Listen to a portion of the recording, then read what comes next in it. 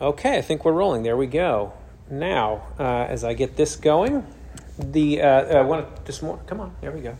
For those of you on my the email list, I teased you a little about what we were going to be talking about today. In the email, I told you we'd be discussing God's providence. God's providence. And like so many other words that we use in a Christian setting, that can be a word that we just become accustomed to hearing. And when we have words like that, where you just become accustomed to hearing them, you probably get a sense for what it means, just by context clues, as they say in grammar school and other learning environments like that. But just a quick show of hands. How many of you have heard that expression before? The providence of God. The providence of God. Okay, a good number of you. Many of you have heard that. How about another expression? How many of you have heard the expression, the sovereignty of God? You've heard of the sovereignty of God? Okay, good. Great number of you as well, both of them. Now, here's the hard part. Is there someone here that wants to be brave enough and articulate the difference between the two? Is there someone that can tell me the difference between the sovereignty of God and the providence of God? The sovereignty of God and the providence of God. Anyone want to try that? You've heard them both. A lot of you held your hands up. And I'm not trying to shame you here. I'm just wondering, is there, because again, this is, even lately, I was like, okay, what's really the articulable difference between the sovereignty of God and the providence of God? Let's see, I'm going to have you use that little tiny microphone. I'm trying to get this to show up on the recording, and sometimes it works. So, providence of God, I think, is where God molds us and through different things and prepares us so that we're able to do what He's put us on this earth for. And then the sovereignty of God is that He's always there with us.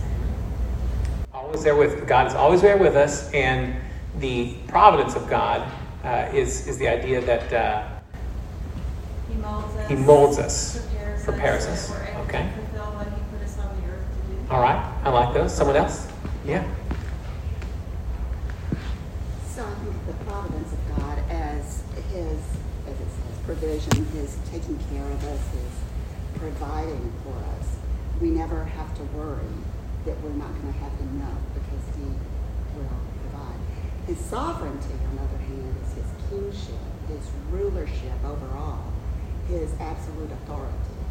And Very good, very good. So, in other words, wasn't dissimilar to what it was saying. The definitions were in line with one another, but that's really good. That's a good working definition, what we have there. Again, it's a bit of a tricky one sometimes because we sometimes have a tendency to use the words interchangeably.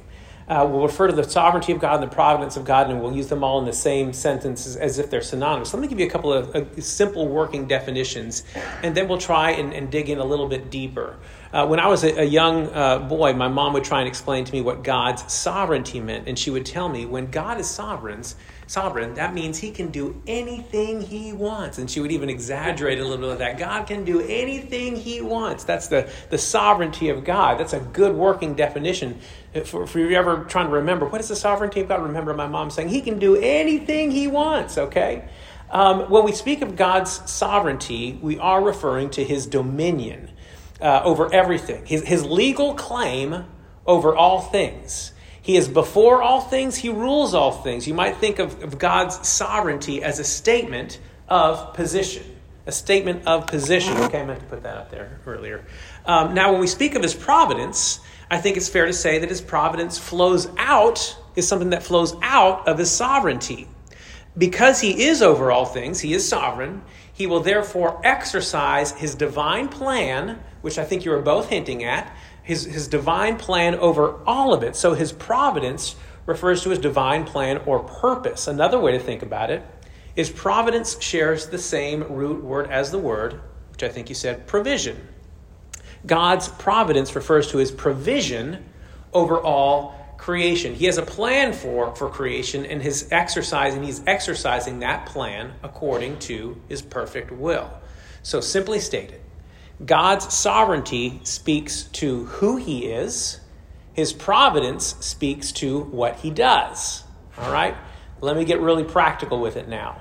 I think some of you have heard me use an illustration before that sometimes my kids will get a little, will act a little entitled, all right? For instance, my son might ask us, hey, when you go to the store next time, will you pick up this bag of chips? I really like this flavor of chips, and so I want to be able to snack on that. And generally speaking, we oblige and say, of course, we'll get you that because you're eating everything, and you can't seem to stop eating because you just are growing like a weed, and so we have to keep pouring food inside of you, so we get him everything. We get him all the things. So my son has his bag of chips, but maybe I'd like a couple. Maybe I'd like a couple of these chips. So I go into the pantry, and I will grab a handful of these chips, and my son sees me doing this, and he says, hey, those chips are mine. And my response to him, whose chips are they? Who bought these chips, right? And so if I get the sense that they're being a little too greedy with the things that we buy for them, I'll get really dramatic about it. And then I'll say, I'll just go off the rails with it. Scott talks a little bit about hyperbole in the sermon this morning. I'll go off and I'll say, I want you to look around here, son. Everything that you see, you know whose that is? It's mine. It's mine. And my wife's, of course, too. But to be really dramatic, I say, it's mine. The clothes you have on your back, they're mine. You see the house over the roof over your head? Mine. You know the things that you think you bought with your own money? Mine. Those are mine too. Everything. It's all mine. Okay, so when I make a statement like that, is that an expression of my sovereignty or my providence? Sovereignty. That's me making it's a bad comparison. Okay, but that is me as if I were making a statement about my sovereignty over those in my kingdom, those under my rule. Okay. Now, side note, I am very generous. I want you to know that. I want to teach my kids to be generous too. The truth is, there's nothing in the house that is mine. It's not even mine, right? The bank owns it. No, I'm just kidding. The truth is, everything I own is actually the Lord's. Everything I own is actually, it's all His. That's the underlying principle. I am not sovereign. He is sovereign. Okay? Now, extending the metaphor of the household a little further. Yes, my son has clothes on his back. He has a bed to sleep in. I make sure he never misses a meal. And not only that, I'm stashing away money to help him, God willing, one day to go to college and get an education. Okay? Now, when I do those things, is that an expression of my sovereignty or my providence? Providence. Okay, now we're talking about provision, how I provide for, okay? That's more an accurate expression of my providence, of my provision for him. I have a plan, okay, and I'm executing that plan. I'm utilizing the resources available to me, what I'm sovereign over, right? And I'm using those resources to create and exercise and execute a plan. And this is where the metaphor breaks down a little bit, because sometimes the plan that I'm executing fails, all right? Whereas God's plan, His provision, it doesn't fail. It never fails. Okay, so far so good. Does that make it pretty accessible or understandable? Okay, so let's go a little deeper here in the topic of God's providence. I want to specifically talk to you about God's providence, so His provision, His plan, okay, His plan for all creation. And the first thing I want you to understand about the providence of God is that nothing is random. Nothing. When we think of something happening randomly, we tend to attribute that to chance. We'll say, what are the chances that I will win the next $1 billion lottery, which apparently just happened a few weeks ago? According to Powerball, the chances of someone winning the big jackpot are 1 in 292 million, okay? The chances are even higher if you don't play it, okay? So you'll hear a statistic like that, and sort of in the back of our minds, we'll think that it is chance. We'll attribute chance. It's chance that determines the winner of the lottery. It's just chance, right? You were the lucky one whose numbers got picked. It wasn't determined by a person. It was just by chance that your numbers came up. So in terms of our discussion on providence, here's lesson number 1, courtesy of my old friend, R.C. Sproul, who says this: in a universe governed by God, there are no chance events.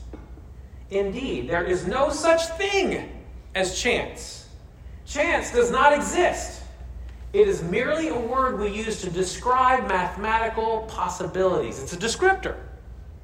But chance itself has no power because it has no being. Chance is not an entity that can influence reality. Chance is not a thing. It is nothing. It is nothing. Let that sink in, particularly the line that says it's a word that we use to describe mathematical possibility. Now, thinking about the lottery might seem way out there because we can't seem to wrap our minds around 1 in 292 million. But so let's take it the other way around. Let's take it much smaller. Let's just say Dean, MG, and Todd, and myself. Let's just say we're going to go out for dinner tonight, okay? We're going to go, and remember, in light of what I talked about last week, we don't want to get awkward with, okay, when the check comes out, who's going to pay? So we decide that we're going to nip it in the bud, and we're just going to say, okay, everyone put your credit card on the table, and I'm going to put those credit cards in a hat, and then I'm going to shake up the hat, and then one card will be pulled out, and that is the person that will pay for all the meal. Okay? Fair enough? No? Why not? Okay, so in that scenario, what's the chance that I'm going to end up paying for this meal? So you said 25%, 1 in 4, yes, and 1 in the same. 1 in 4.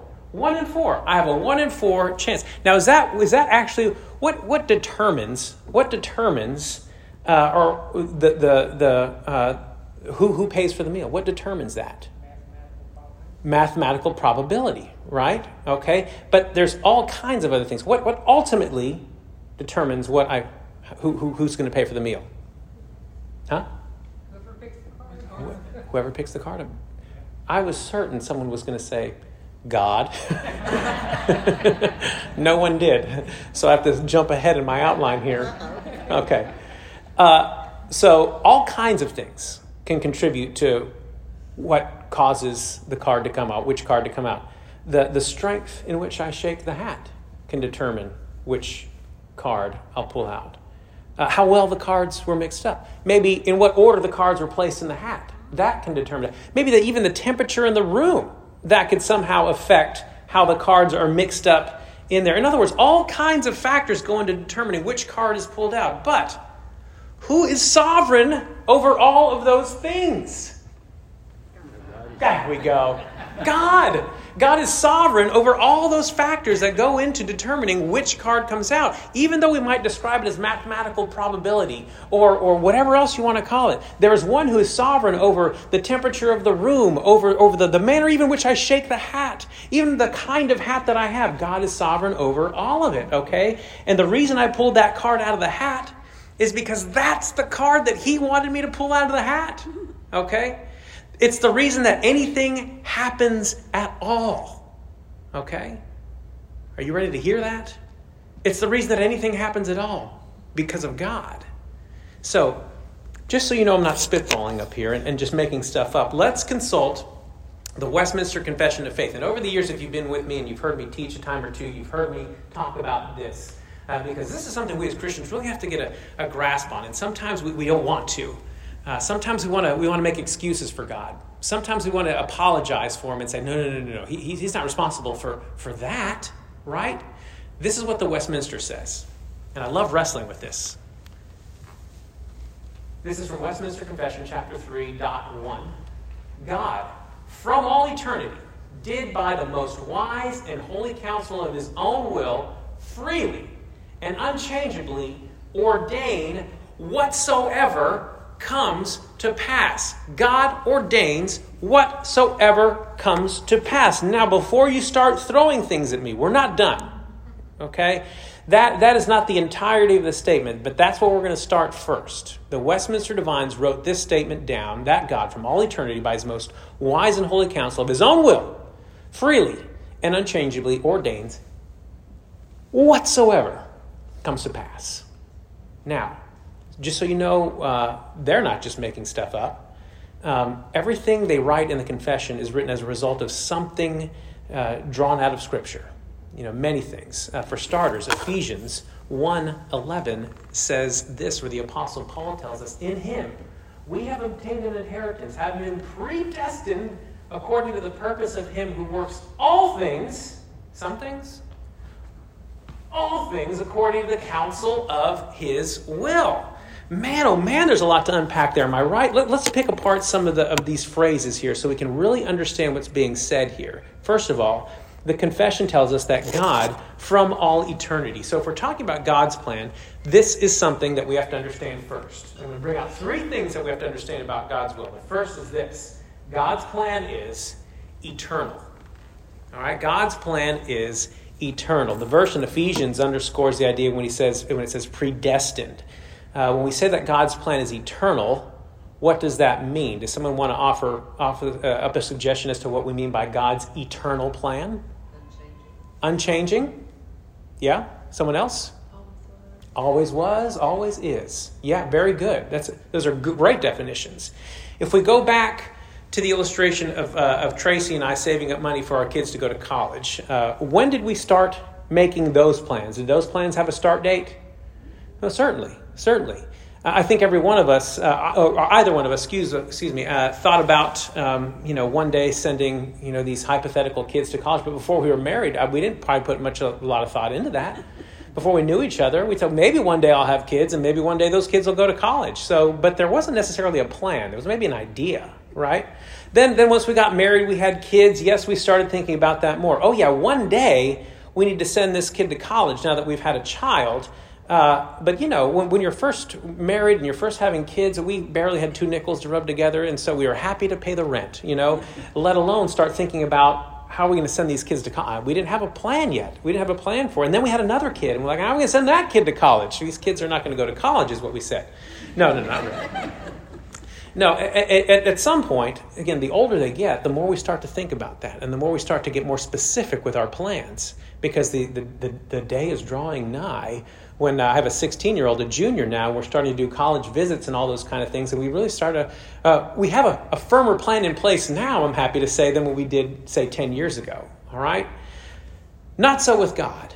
Not so with God. If we look at this world and believe it to be the result of God carrying out his master plan, when did God work out? When did he formulate this master plan, right?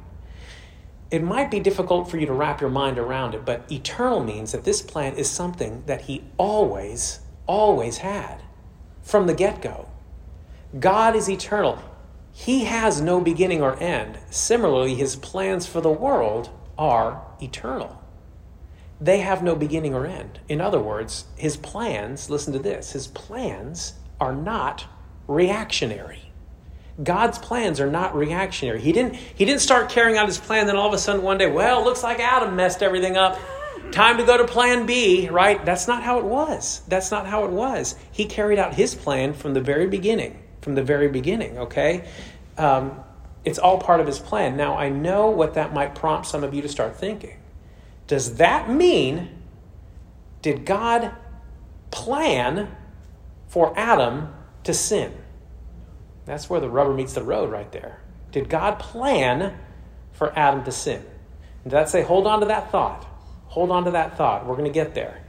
But that's concept number one, that his plan, his provision, his providence is of eternal nature. Always was, always is, okay? Second, this statement tells us that the Westminster, let's see if I can back it up 1, right? 2. Freely, by his own will, unchangeably ordained whatsoever comes to pass. So we have, number 1, his plan is eternal. Number 2, his plan is absolute. Absolute. Again, back to thinking about, when we think about the Westminster, when it uses words like unchangeably, and that follows whatsoever comes to pass, that refers to the absolute nature of his plan. So back to the illustration about college. Even after Tracy and I began to actually formulate a plan for how we're going to get our kids into college and how we're going to pay for it, we could get really specific about it, okay? We can create a plan, map it out, and get very detailed about it so that by the time our eldest finishes his junior year, we've got it all worked out, right? Is that an absolute plan? Is that absolute? It is not.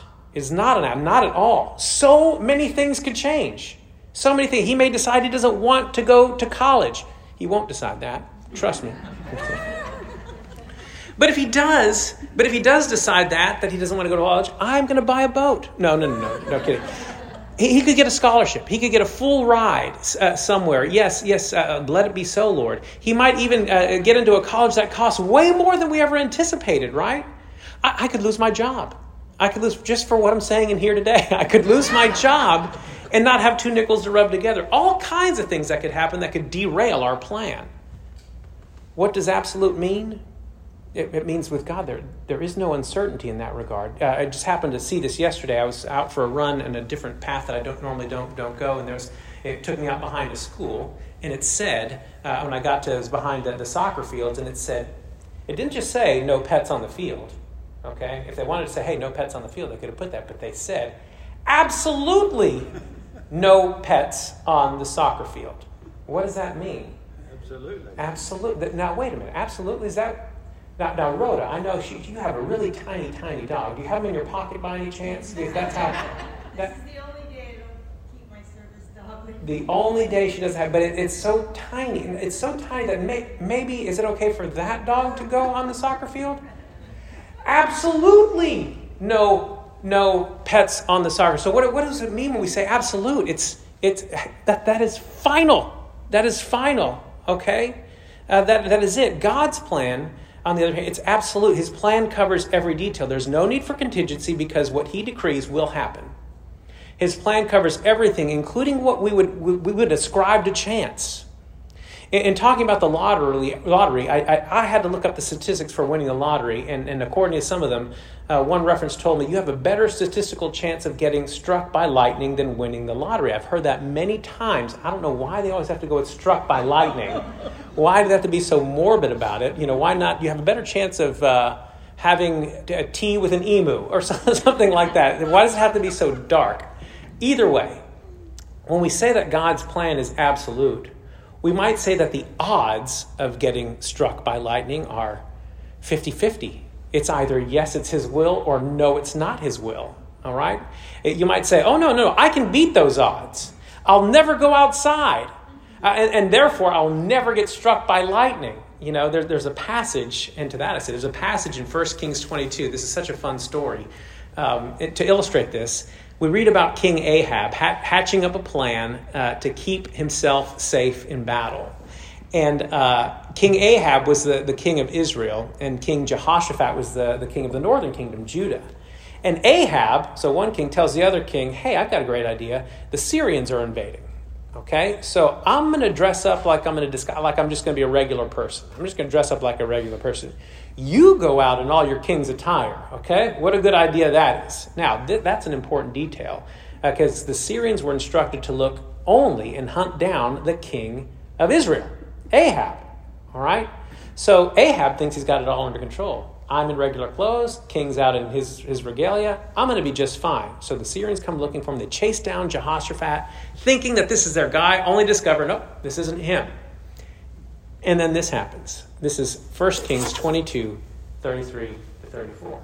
And when the captains of the chariots saw that it was not the king of Israel, they turned back from pursuing him. But a certain man drew his bow at random and struck the king of Israel between the scale of armor and the breastplates. Chance, right? Was it chance, or was it an appointment from God between the arrow and the king, right? Can you imagine, though, at random, and again, it hits him in the exact right spot. I have a friend who likes to say in circumstances like this, that's God going out of his way to get you, like if you were struck by lightning. What are the chances of that happening? Again, it's either God's will or it isn't. It's either Ahab's time to go or it isn't. Even though he tries to duck out of it or avoid it, it was his time. So God's plan is eternal. God's plan is absolute. And thirdly, there's one more thing before we open it up to questions that might happen as a result of all this discussion. I'm going to wait on the third one. I'm just going to wait on it. I'm going to sit on it for a little bit. I'm going to hold out because that's where I want to end. So before we get to the final thing we can say about God's will, we're going to talk about maybe an objection. Okay? Along with the first objection that usually happens at this point is, if God really does ordain whatsoever comes to pass, if his plan is eternal, if his plan is absolute, does that negate free will? Does that negate free will? Aren't we creatures of free will, or are we just robots carrying out God's master plan? Well, now I'm going to put up the rest of the statement from the Westminster Confession. I read you the opening words of chapter 3. I'm a little behind here. Oh, that's the rest of the statement. God from all eternity, by his most holy and counsel of his own will, freely and unchangeably ordained whatsoever comes to pass. Here's the rest of it, starting at yet. Yet so, as thereby neither is God the author of sin, nor is violence offered to the will of the creatures, nor is the liberty, freedom, right, or contingency of second chances or second causes taken away, but rather established. That's a mouthful, I know. But if you get a sense of it, you might start to think, this is a bit of a cop-out. God ordains whatsoever comes to pass. You mean everything? You mean everything that ever happens turns out the way it does because it was all part of God's plan? Yes, that's what I'm saying. So you're telling me that God is responsible for sin? No, that's not what I'm saying. Here's what I am saying. The fancy word for what I'm going to pull out here is concurrence. Concurrence. Do I have a slide for that word? Yes, concurrence. Concurrence refers to the coterminous actions of God and human beings. So it's a both and setup. We are creatures with a will of our own. We make things happen. Yet the causal power we exert is secondary. It's secondary. This is why the Westminster says liberty or contingency of second causes isn't taken away.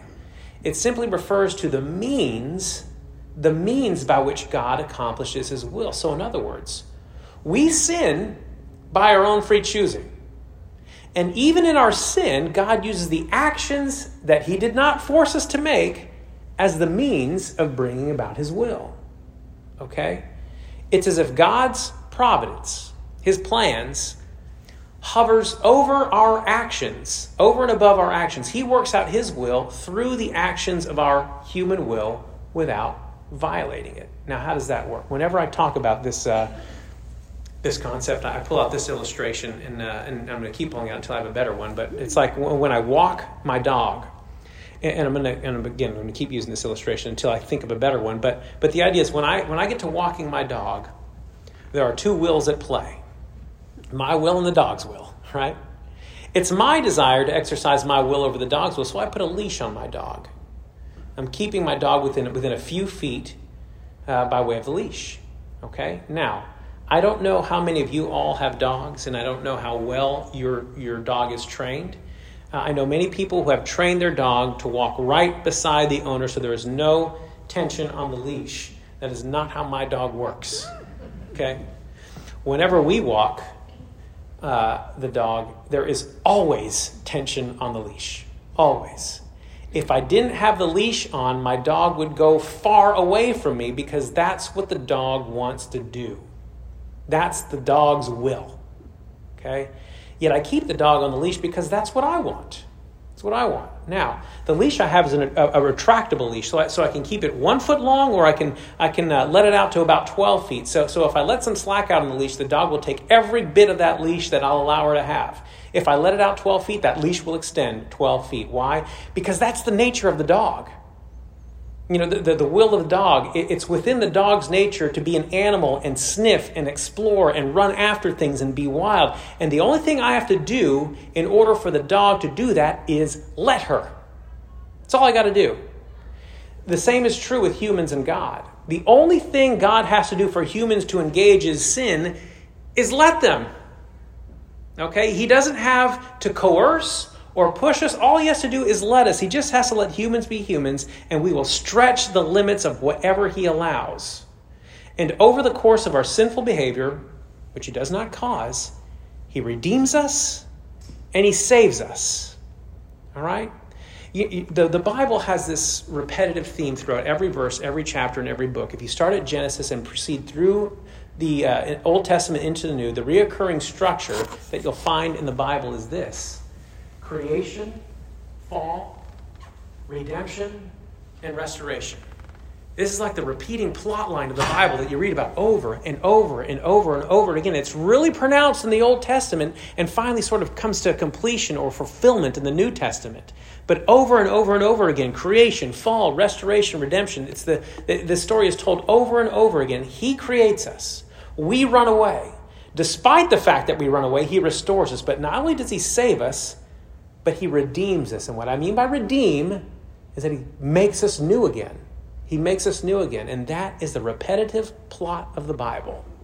So yes, he lets the leash out and the humans just go and be humans. And in allowing that to happen, he then restores us and redeems us.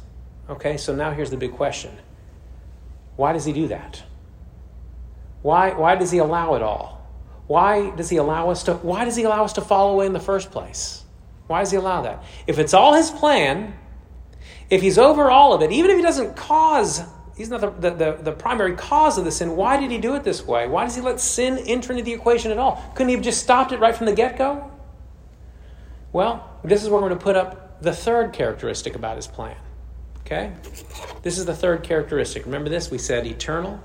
We said absolute. And then thirdly, for his own glory. Now, that might sound a little bit like a parent when they said, because I said so, right? That was always a tough one to hear when I was growing up. Because I said so. I just want a reason.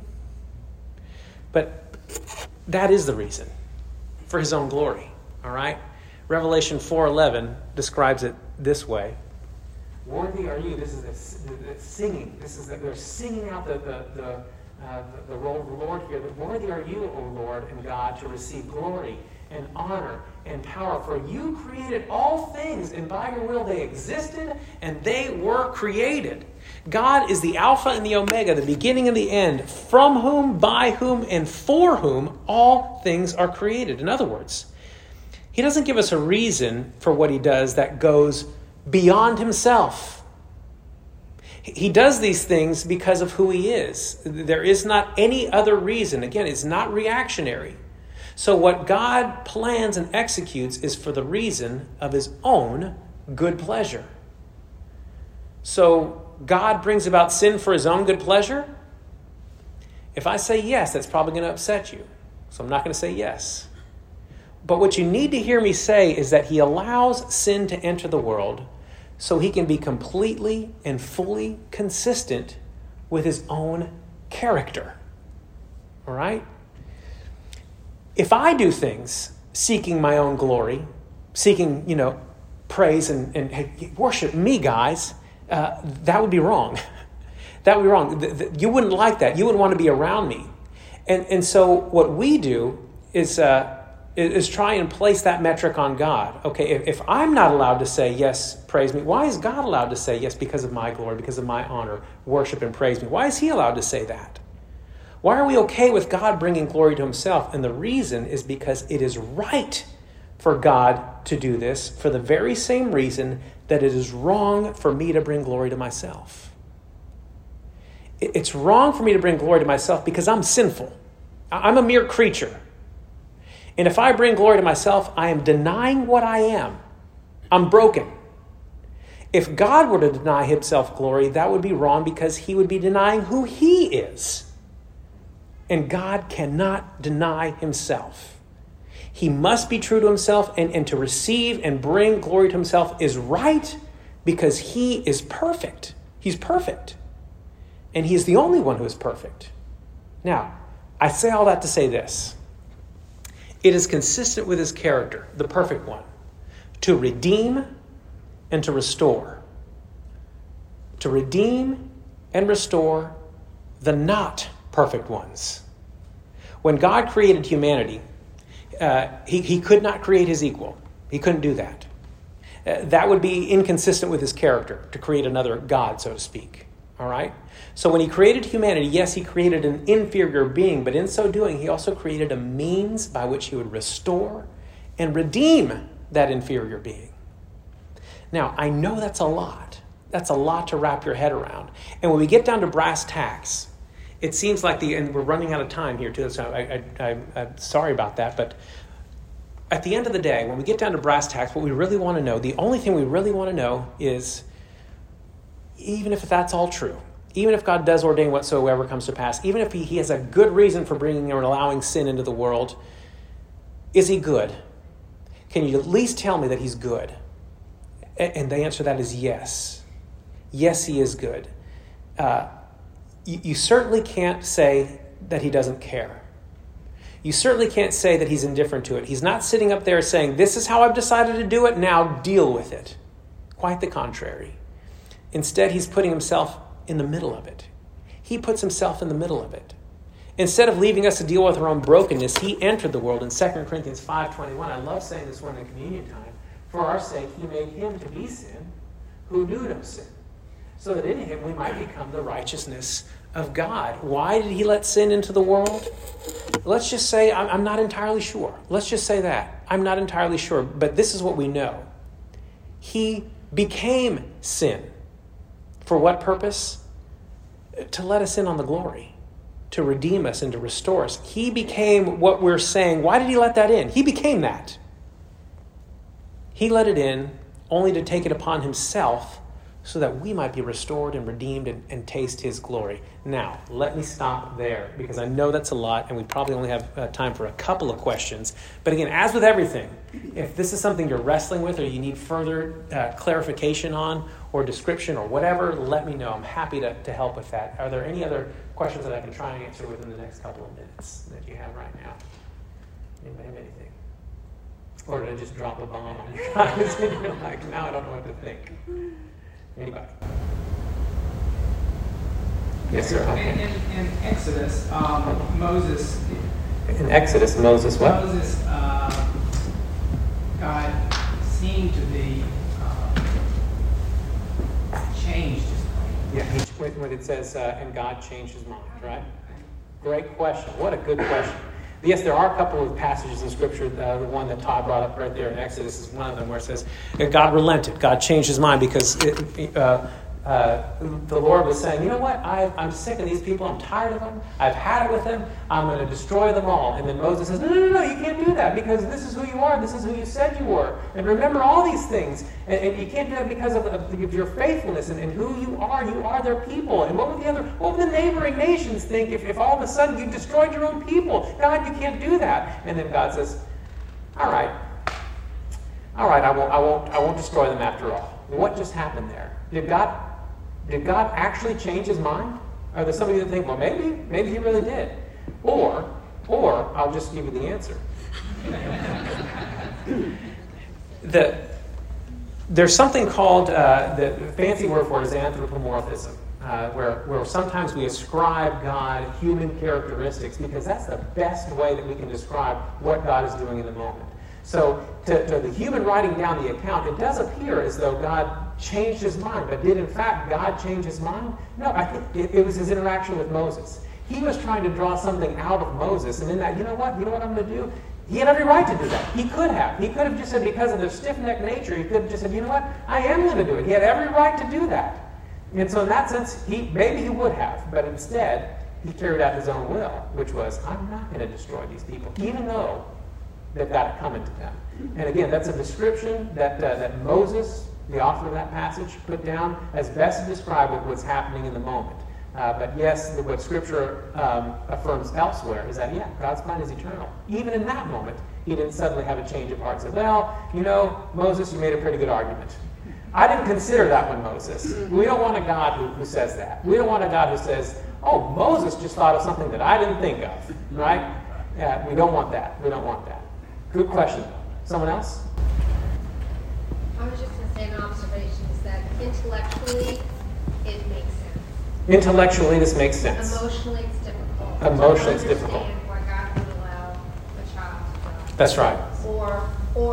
Or somebody who's dedicated their life to the Lord to fall away from the Lord so far. It's hard to it's hard. And so faith lies somewhere in the middle of that emotion for us and the intellectual part. But that's a really, really good point. Remind me of your name again. It's Tricia. Tricia. Okay, thank you, Tricia. That's a really, really good point because we want to wrap our minds around this. And intellectually, yeah, we can say, okay, I get it, I understand the principle, but sometimes it's difficult. Sometimes emotionally it's difficult, because why would God allow any of that? And there's a certain point that we can try and describe all of this as best we can, but I do think there is a component or an element of mystery to all this, where we say, you know what? And that's where I ended where I did, where that we may come to a result where we say, I don't understand. I still don't get it. It still feels mysterious to me. It doesn't feel consistent with what I think should be right. But again, number one, we have to remember He's God. We're not. But number two, He's not indifferent. He's not indifferent. He placed Himself in the middle of it to redeem and restore us from it. And there's still a promise that we read about in Revelation 21. And this is really interesting, okay? Is that it's not only that Jesus comes back. It's not only that Jesus redeems or restores, but He does, like I said, redeem. And the language there is very curious about making sad things untrue, or making all things new again, okay, is the language. And what that seems to tell us is that, yes, we will have gone through the negative experience, but the fact that we have gone through the negative experience somehow enhances our understanding of the glorious. And that our understanding of the glorious is better for having been through the negative and the dark and the sinful than if we had not. And again, sometimes that is not anything I would ever say, for instance, at a graveside. That is not something I would ever say to someone who, for instance, just lost a child or something like that. And something we talked about this week in Bible study, for those that went through the Signs of the Savior curriculum, we talked about Lazarus. And I love talking about that account, because what we see in that account is that Jesus wept. Jesus wept at the tomb of Lazarus, even though He knew what was about to come next. So it doesn't negate the pain that you feel in the moment. But the fact that He raised Lazarus from the dead is a pointer to the fact that He would undo the effects of sin, undo the curse of sin, so that Lazarus would walk again. And again, that's just a pointer, because like I pointed out in this Bible study, that He died again. Lazarus died again, but the fact that He died again was a pointer to the fact that one day Jesus would be resurrected, and you and I would be resurrected, and the effects of sin would be undone. And all the more glorious for having been through it than had we not, because that's what Jesus said to everyone that asked Him about with Lazarus. Lord, if you had only been here, you could have prevented this from happening. And His response was, I'm glad. Which that there's a rub at that word. I'm glad I wasn't there. Why? So that you would experience the glory. So that you would understand the glory. And I think somewhere in there lies the secret as to why He allows it. And again, it still stops us short sometimes. So in that respect, we have to say, okay, Lord, I trust You. I have faith in You. And I believe You, even though I'm not fully there yet. But I thank You for the fact that You didn't leave me alone here to wrestle with it by myself, and that You've saved me and redeemed me and will one day resurrect me too. So, great question. Thank you for asking that. And that takes us all the way to 11 o'clock, and I got to be in the sanctuary. Let me pray. Dear Heavenly Father, thank You for the wonder of Your word, that it is mysterious. But at the same time, you've not left us to grope in the dark. You've given us things. You've given us something to wrestle with. You've given us something that tells us more of Yourself, so that we know that we're not left here alone, that You are here and You have saved us. You've restored us, and You will ultimately redeem us. Thank You that You've given us that and so much more. Thank You for all these things in the name of Christ. Amen.